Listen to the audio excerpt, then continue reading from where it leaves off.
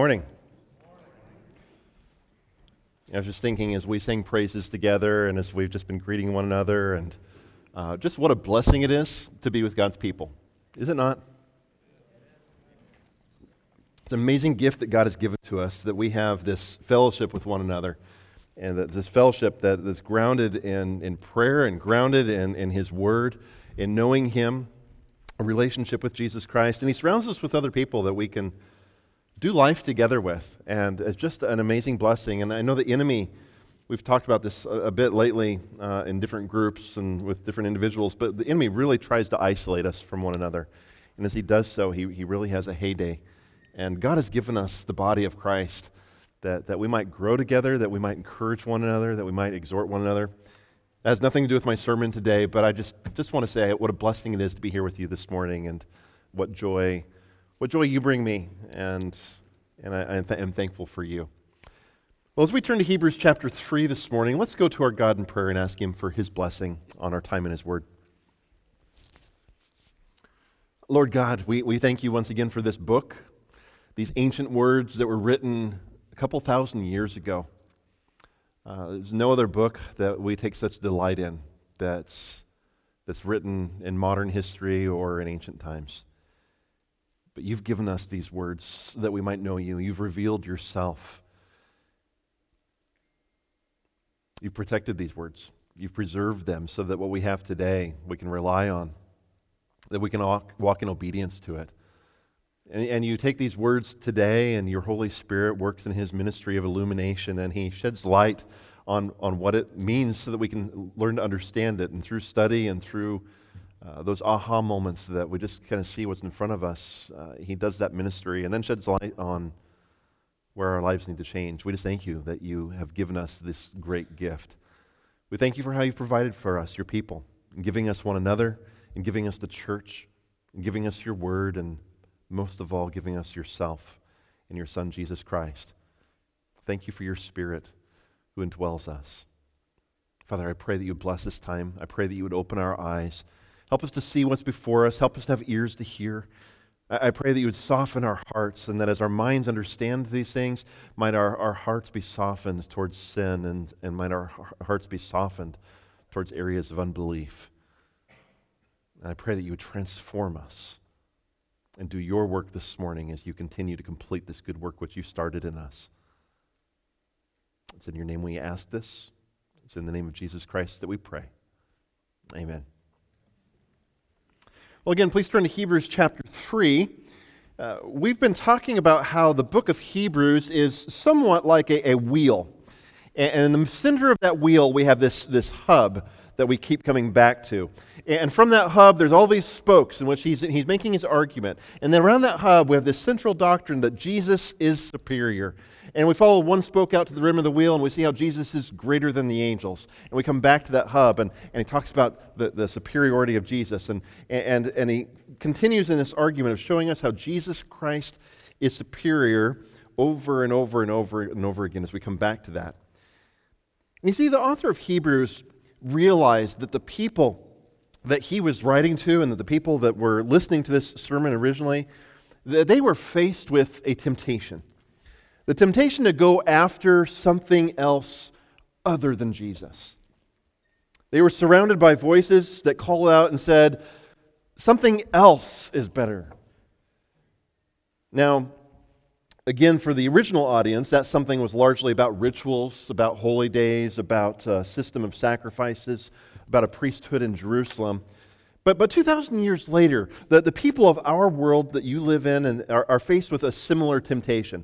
And it's just that something else might look a little bit different in your life. It might look a little bit different in the lives of the people around us.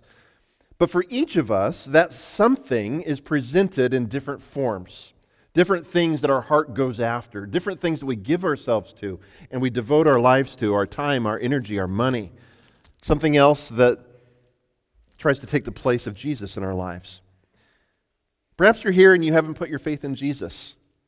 And there's something else that's saying, nah, this Jesus stuff is interesting, but just not for you, because you love this other something, and it offers you something that's greater, that will satisfy your soul's cravings. Hebrews says, no, Jesus is better than that. For some of you, you've chosen to follow Jesus, and you too are tempted to make compromises in your daily walk with Him. And there are many somethings that rise up in your life which call out to you just on a very practical, everyday level. And you're tempted to follow something else just today because it feels satisfying. And so our worship becomes divided, and we have this tendency to listen to those voices that call us back to our old selves.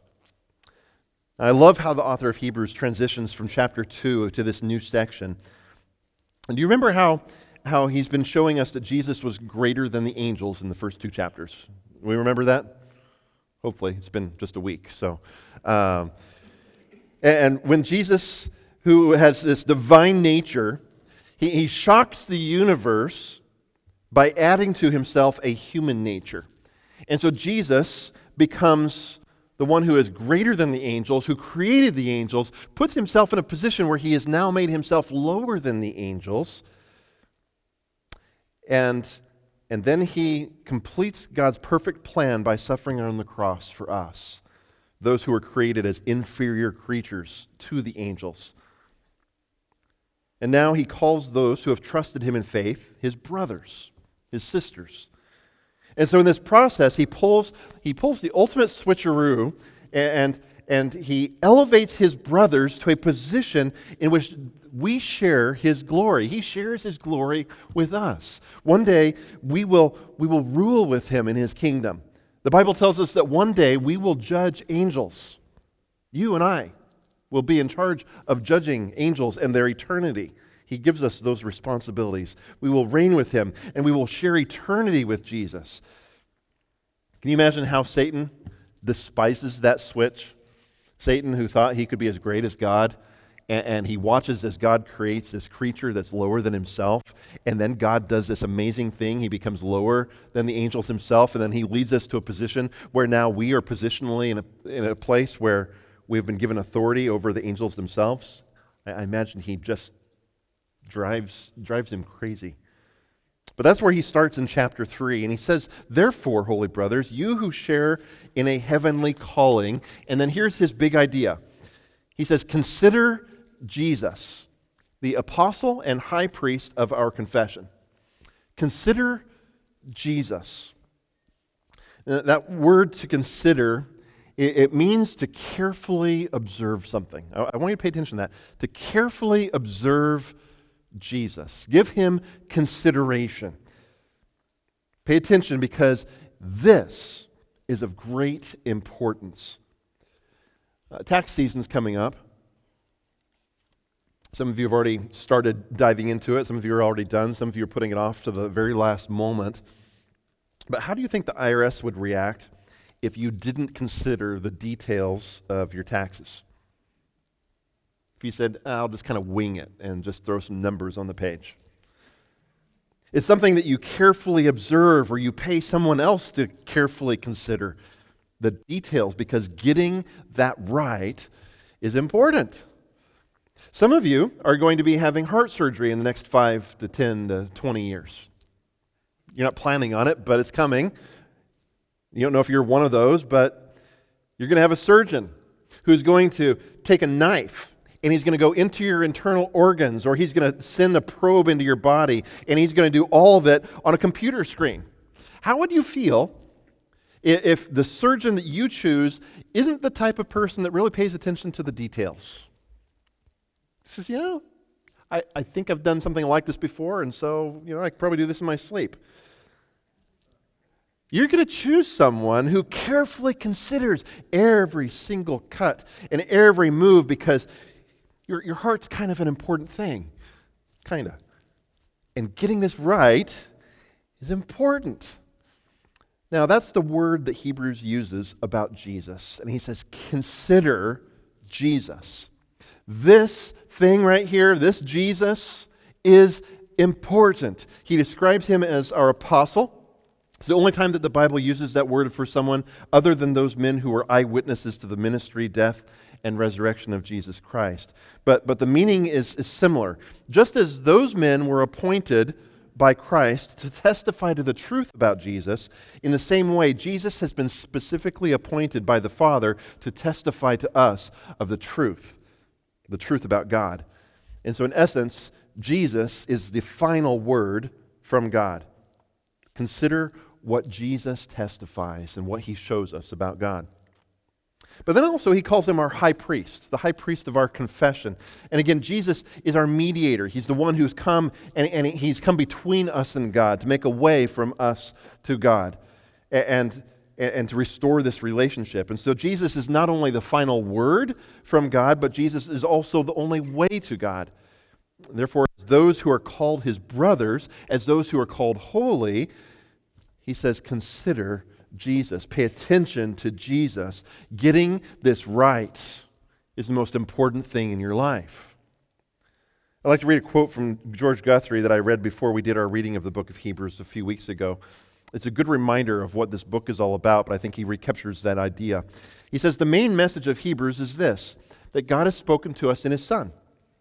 The God of the universe is communicated preeminently in the person of Jesus. Your perseverance in the Christian faith will be in direct proportion to the clarity with which you see who Jesus is and what he has accomplished on our behalf. It's a very, very important thought. If you and I become fuzzy, he continues, in our thinking about the identity of Jesus, who he is, about the nature of the gospel, what Christ has accomplished on our behalf, it is going to affect our perseverance in the faith. And so what the author of Hebrews is doing is trying to give us a very powerful, scripture-driven perspective on who Jesus is and what he accomplished on our behalf. And so again, Hebrews is going to come back over and over and over and over again to this central hub of the wheel where he says Jesus is superior. Jesus is better. Jesus is greater than all the other things in your life that are crying out to you saying, pay attention over here. And then he's going to make this argument to show how Jesus is greater than all those other somethings that call for your attention. In chapters 1 and 2, we followed that first spoke of the wheel out to the rim and back and saw how he argues that Jesus is superior to the angels. Now, if you're a Jewish audience that's being tempted to go back into Judaism, back into that Old Testament law, what might one of the other things be that would call out to you to say, hey, this is greater than Jesus? What would be the next thing you'd think of? There's an individual that's really important to the Jews. Moses, yeah. Moses, who gave them the law. Moses, who led them out of Egypt, who took them to Mount Sinai, led them in the wilderness. The one who went up on the mountain and spoke to angels. The one who spoke to God and received the law. And so within this Jewish audience, you can imagine that Moses would be considered within this very high light. He's great. And with this law as central in your life, you can imagine that one of the arguments that your friends back in Jerusalem would be making would be this, that Moses is better. That Moses was sent by God to deliver the people out of Egypt. Moses was a faithful servant, and God used him to lead the people out of the wilderness. Moses led the people to the promised land. And so Hebrews is going to answer this and show us how Jesus is not only superior to the angels, but he's also superior to Moses. And he's going to follow this out to the rim and back again as we come back to this core teaching that Jesus is superior. So let's follow that argument as he presents it in chapter 3. So first, in verses 2 through 4, Hebrews shows us how Jesus is worthy of more glory than Moses. And he shows us this by making a simple comparison between Jesus and Moses. He says, God sent both of them, and both of them were faithful. Understand that he's not trying to denigrate Moses. He's not trying to say, hey, look at Moses. He's really this scumbag. You know, what are you thinking following this guy? You know, this Moses. He's not doing that. Moses was a saint that was highly respected because he was obedient, because he was faithful. And so the author of Hebrews is taking Moses, and he's going to build off of that as a stepping stone to show how Jesus is even greater than Moses. And so it's not a negative statement, but instead Moses is the starting point, and Jesus is simply greater because of one simple reason. Jesus is God, and Moses is not. In this comparison, Hebrews uses an illustration of a house. Which is greater? The house or the builder who made the house? Greg? Yeah, the builder, right? I'll say it because you don't have to say it about yourself. When we were visiting the Beckers in France last September, we made a stop in Paris. And one of the buildings that I think that I enjoyed the most, I think Angie probably enjoyed it the most as well, was the Sainte-Chapelle, the Sacred Chapel, as it's called. And it was a beautiful chapel that was just encompassed with stained glass. And every window column, all the way around this chapel, every window column told a story from a book of the Bible. And each column represented a book or a section of Scripture. And then within that column, every single frame of glass told an individual story. You look and you could see there's the story of Cain and Abel, and there's the story of Abraham, and there's Isaac being sacrificed. And all these hundreds of little frames all the way around, shining in these hues of blue and red, and as the sun reflects the light in, the whole room is lit with these colorful schemes of just vibrant colors. And then it's all framed in this Gothic style. The building was magnificent. But the entire time that we marveled at this structure, we looked at the intricacies of the etchings in the walls and the beautiful artistry of the glass. And our minds were drawn to who did this. Who was it that had the mind and the creativity to create something like this? Our attention was drawn to the artist whose creativity and skill was necessary to make such an incredible masterpiece. In the illustration of Hebrews, he's pointing that Moses is a masterpiece like the Sainte-Chapelle. The Jews, they rightfully appreciated the ministry of Moses and the role of Moses and the contribution that he made in giving them the law. But Hebrews is quick to point out that as great as Moses was, that Jesus is worthy of more glory because Moses is just the building that was made by someone else. And the one who made Moses and the one who is the builder of all things is God.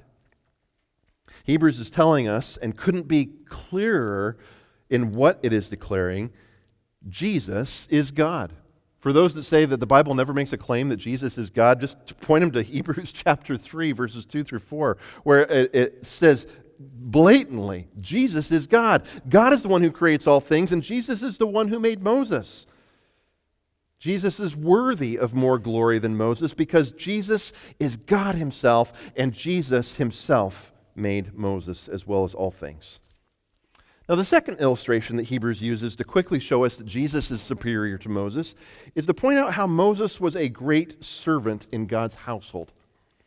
Let me point this out by a modern-day example of this idea. How many of you know who Tony Johnstone Burt is? Anybody know who Tony Johnstone Burt is? No one? Not one of you. No one knows who he's in a line of like 30 to 50 to 60 individuals. Sir Tony Johnstone Burt. Does he go by Anthony? No. Maybe. I have no idea. I didn't know who Tony Johnstone Burt was until last night. You see, Tony is the master of household at Buckingham Palace. There's a long line of people that have been doing this job since 1600s. And he is in charge of about 400 people.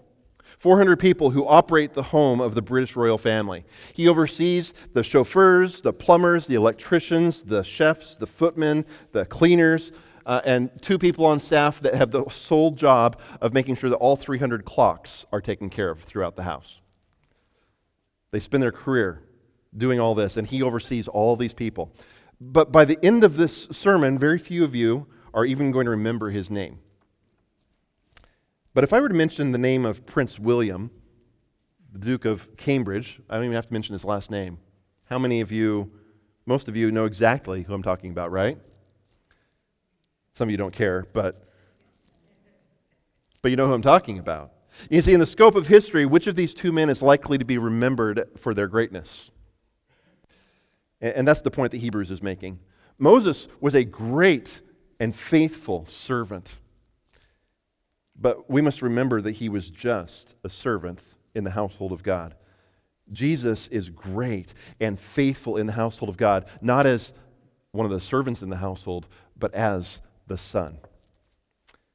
And so Jesus is superior to Moses, just like the builder of a house is superior to the house itself, because Jesus made Moses. Jesus is God. But also Jesus is superior to Moses, just like the faithful son is superior to the faithful servant.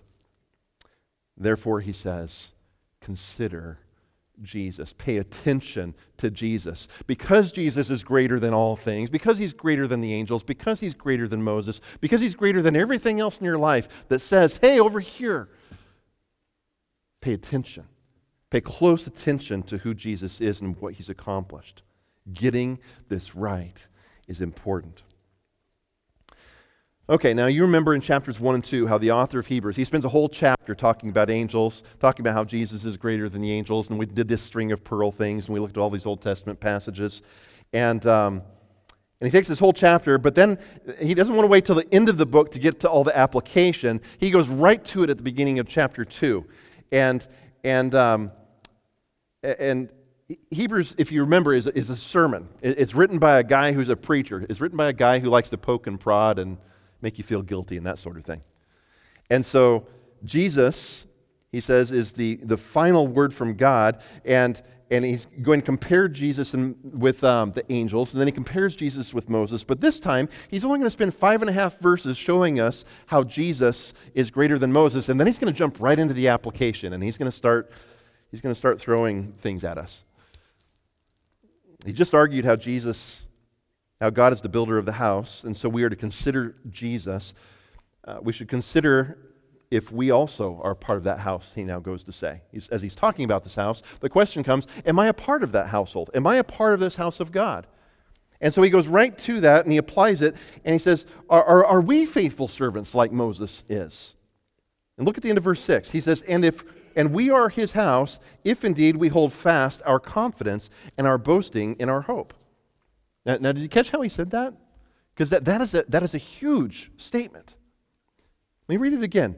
And we are his house, if indeed we hold fast our confidence and our boasting in our hope. And that's a big statement. A lot of people read that and they recognize the tension within this passage, and they have a lot of questions when they read that verse. That's a big if statement. We are his house if we hold fast. Verse 14 is going to do something similar. It's a similar conditional clause. Verse 14, if you want to skip ahead, he says, for we have come to share in Christ if, indeed, we hold our original confidence firm to the end. And what the author of Hebrews is teaching here is the doctrine of what we call the perseverance of the saints. You see, twice he uses a very big word in this chapter, and that big word is if. And he's writing to an audience and telling them, consider Jesus. Consider whether you are part of this household of God. And he says, this is important. And he makes this huge statement because he wants to grab your attention. And he wants you to understand that this is the most important thing in your life. And you cannot get this wrong. You can't. And he tells them, you are a part of the house of God if you hold fast. You share in Christ if you persevere. And so there's two ways to approach these big if statements. One approach that many have taken is the path where you'll see that they look at this passage and they suggest to you that Hebrews is teaching you that you can lose your salvation. That Hebrews is saying that and suggesting that Jesus saved us, but somehow you have to keep your salvation, you have to keep yourself within this salvation, and you have to persevere by your works, by keeping yourself there, or that you can make a decision to pull yourself out of it somehow. In other words, you're saved one moment, but then you can be unsaved. By God's grace, we are saved, but then I have to keep myself saved by my works or by my perseverance or some contribution that I bring to the table. Now, I want you to understand that that's not what Hebrews is teaching us. Paul makes some similar statements throughout his epistles. James is going to talk about our works and how our works are essential within salvation, but as a demonstration of the salvation that's already there. And so rather than teaching us that you can somehow lose your salvation, somehow you can walk away from Christ, what Hebrews is demonstrating is this, If you are genuinely part of God's house, then the same God who made you a part of that house will complete the work that he began in you, and you will hold fast to the end. If you have come to share in Christ, then the same God who was faithful in your justification will be the same God who is faithful in your sanctification, and you will persevere to the end. But the author of Hebrews, who's preaching to this to his Hebrew audience, probably first in a real sermon, or maybe he preached it a few times, and then he's writing it as an epistle now. You see, the author of Hebrews, as a preacher, he has to deal with the same tension that every pastor and preacher has to deal with. Every Sunday, just use myself as an example here. Every Sunday I stand before you and I preach God's word to God's people. I preach with the general presupposition that I am preaching a message from God's word to people who have come to repentance. But at the same time, though I am preaching a message that is directed to an audience that is saved, I am fully aware that there are some of you here today who have not come to that point. And so there's this tension for me as a pastor as I preach God's word, knowing that many of you are saved, and that's the general gist of what I preach, but I understand that there are some of you that aren't there yet, and you have not trusted Jesus personally. And the author of Hebrews also recognizes this tension, but he does a lot better job than I do, I'll have to say. You see, he understands that he's writing this epistle to a church that's filled with believers in Jesus Christ. A largely Hebrew audience. There are probably a few Gentiles among them, but he's fully aware that there are some who have one foot out the door already. He's writing to an audience that are largely believers, but there are some among them, they will fall away, and they will not hold fast to Jesus Christ because they have not truly placed their faith, their confidence, and their hope in Him. They're thinking already about faith in Jesus, but they're also thinking about all those other somethings that are calling to them. This particular audience, they're thinking about angels. They're thinking about Moses, and maybe Jesus isn't greater than those things. And so he's making those arguments and saying, look, consider Jesus. And there's a large part or a small part of his audience that are, again, they have one foot out the door and they haven't trusted Christ, but those other somethings are appealing to their flesh. And my friends, some of you here today are in that position. You're toying with this idea of following Jesus, but you have not yet turned from your sin. There's some of you who understand the theology of what Jesus did. Some of you can even share the gospel with others. You understand the message. You know what the gospel is. You know the points, and you have your 4 points, and you get that part. You could probably share it with someone, and they could get saved. But you yourself have not trusted Christ personally. You know what one must believe in order to be saved, but you have not yet received the free gift that He offers to you because you have not yet turned from your sin and repentance.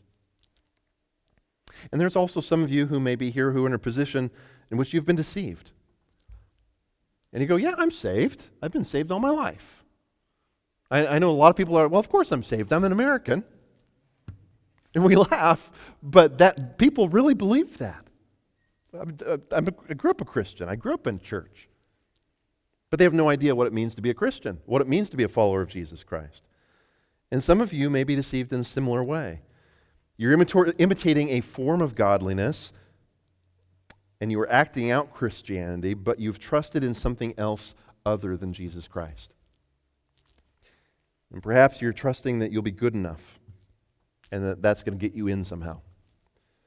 Perhaps you're trusting in a prayer that you said when you invited Jesus into your heart, not really knowing what that means. Or maybe you followed some other formula. You walked down an aisle, you raised a hand, you did something, and all this time your faith has not been in Christ, but in some work that you did, a prayer that you said, an act of demonstrating in front of other people. Some thing. But your faith was in that work rather than Jesus. And in the end, you'll be shocked to find out that you did not persevere to the end because you were never part of the household to begin with. My friends, we cannot get this wrong. I appreciate how John Piper expressed this concept about this passage. He says, the condition is future, the if. If we hold fast assurance to the end, but the effect of the condition relates to the past. We have become partakers of Christ. So it's clear that the point here is not hold fast to your assurance in order to become in the future a partaker of Christ. The point is hold fast to your assurance in order to show, to prove, to evidence and demonstrate that you are a partaker in Christ. Once again, the big idea of this chapter, consider Jesus. Give careful thought to this one who is greater than all the angels. Give careful thought and attention to this one who is greater than even Moses. Give careful thought to who Jesus is, because you must not get this wrong. It is important. Jesus is superior to all those other somethings that you are tempted to choose instead. And so give careful consideration to what you believe about the one who is the final word from God. Be careful to give careful consideration to the one who is the only way to Him. Now, in the first few verses, Hebrews, he gave us some positive illustrations of how Jesus is superior. But throughout the remainder of chapter 3, he's going to share with us a negative example of those who are unable to enjoy God's rest because of their unbelief. And in this, he's going to show how it's their unbelief that causes them to not persevere because they were never believers in the first place. And starting in verse 7, he quotes another passage, and this time it also again comes from Psalms. It's a psalm that Jane just read for us a few moments ago. And the Jews long had recognized that Psalm 95 was this beautiful call to the joy and to the benefits of God's salvation. But like our passage today, Psalm 95 contains a big if. A big if. Again, in Psalm 95, he begins and says, "Oh, come, let us sing to the Lord. Let us make a joyful noise to the rock of our salvation." He continues and he talks about those benefits of that salvation and those benefits of this relationship with the Lord. But then starting his quote in verse 7 from Psalm chapter 95, where in Psalm 95 verses 7 and 8, he gives this if that Psalm 95 gives to us. The second half of Psalm 95 recounts how the Israelites, they hardened their hearts against God. God did all these things for them. He did use Moses, but God is the one who delivered them out of Egypt. God is the one who led them through the wilderness. God is the one who eventually led the people to the promised land. And yet these people hardened their hearts against God and they chose to rebel against Him. An entire generation, one of the Psalms says their bodies dropped in the wilderness. One after another, for 40 years. Every single person over the age of 40 died in the wilderness over those 40 years until the new generation was ready to go into the promised land. An entire generation died in the wilderness because of the rebellion against the one who had offered them his rest. And Hebrews sets this up as an example of the peril of an unbelieving heart. It's an example to you of the peril of unbelief. You see, the Israelites died in the wilderness because of their unbelief. And look at verse 12. He says, "Take care, brothers, lest there be in any of you an evil, unbelieving heart leading you to fall away from the living God. But exhort one another every day, as long as it is called today." And that word today comes from Psalm 95, where he says, "Today, if you hear His voice."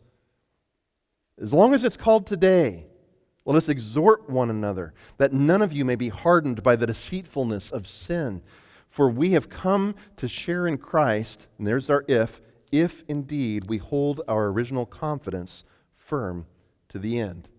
And then again he quotes verse 15, "As it is said, today if you hear His voice, do not harden your hearts as in the rebellion."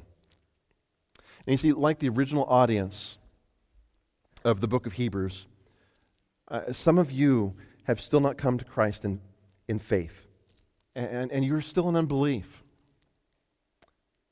But the judgment that that generation experienced does not have to be yours. And the message that the author of Hebrews calls to you today is consider Jesus. And as long as today is called today, consider him. Verse 16 says that generation heard and yet they rebelled even though Moses led them out of Egypt. That generation had the opportunity to experience God's rest, but they were disobedient. And they were unable to experience the promise that God gave to them because of their unbelief. Now, this all relates to this discussion about Jesus being greater, being superior to Moses, because just like Moses was a faithful servant, Jesus also is a faithful servant, only he's the Son and he's God. They experienced God's wrath because of their unbelief when Moses led them out of slavery. And now we have one who is greater than Moses. You and I have one who is superior to Moses. Our deliverance isn't just a servant in God's household. Ours is the Son. Ours is a deliverer who is God himself, who took on flesh.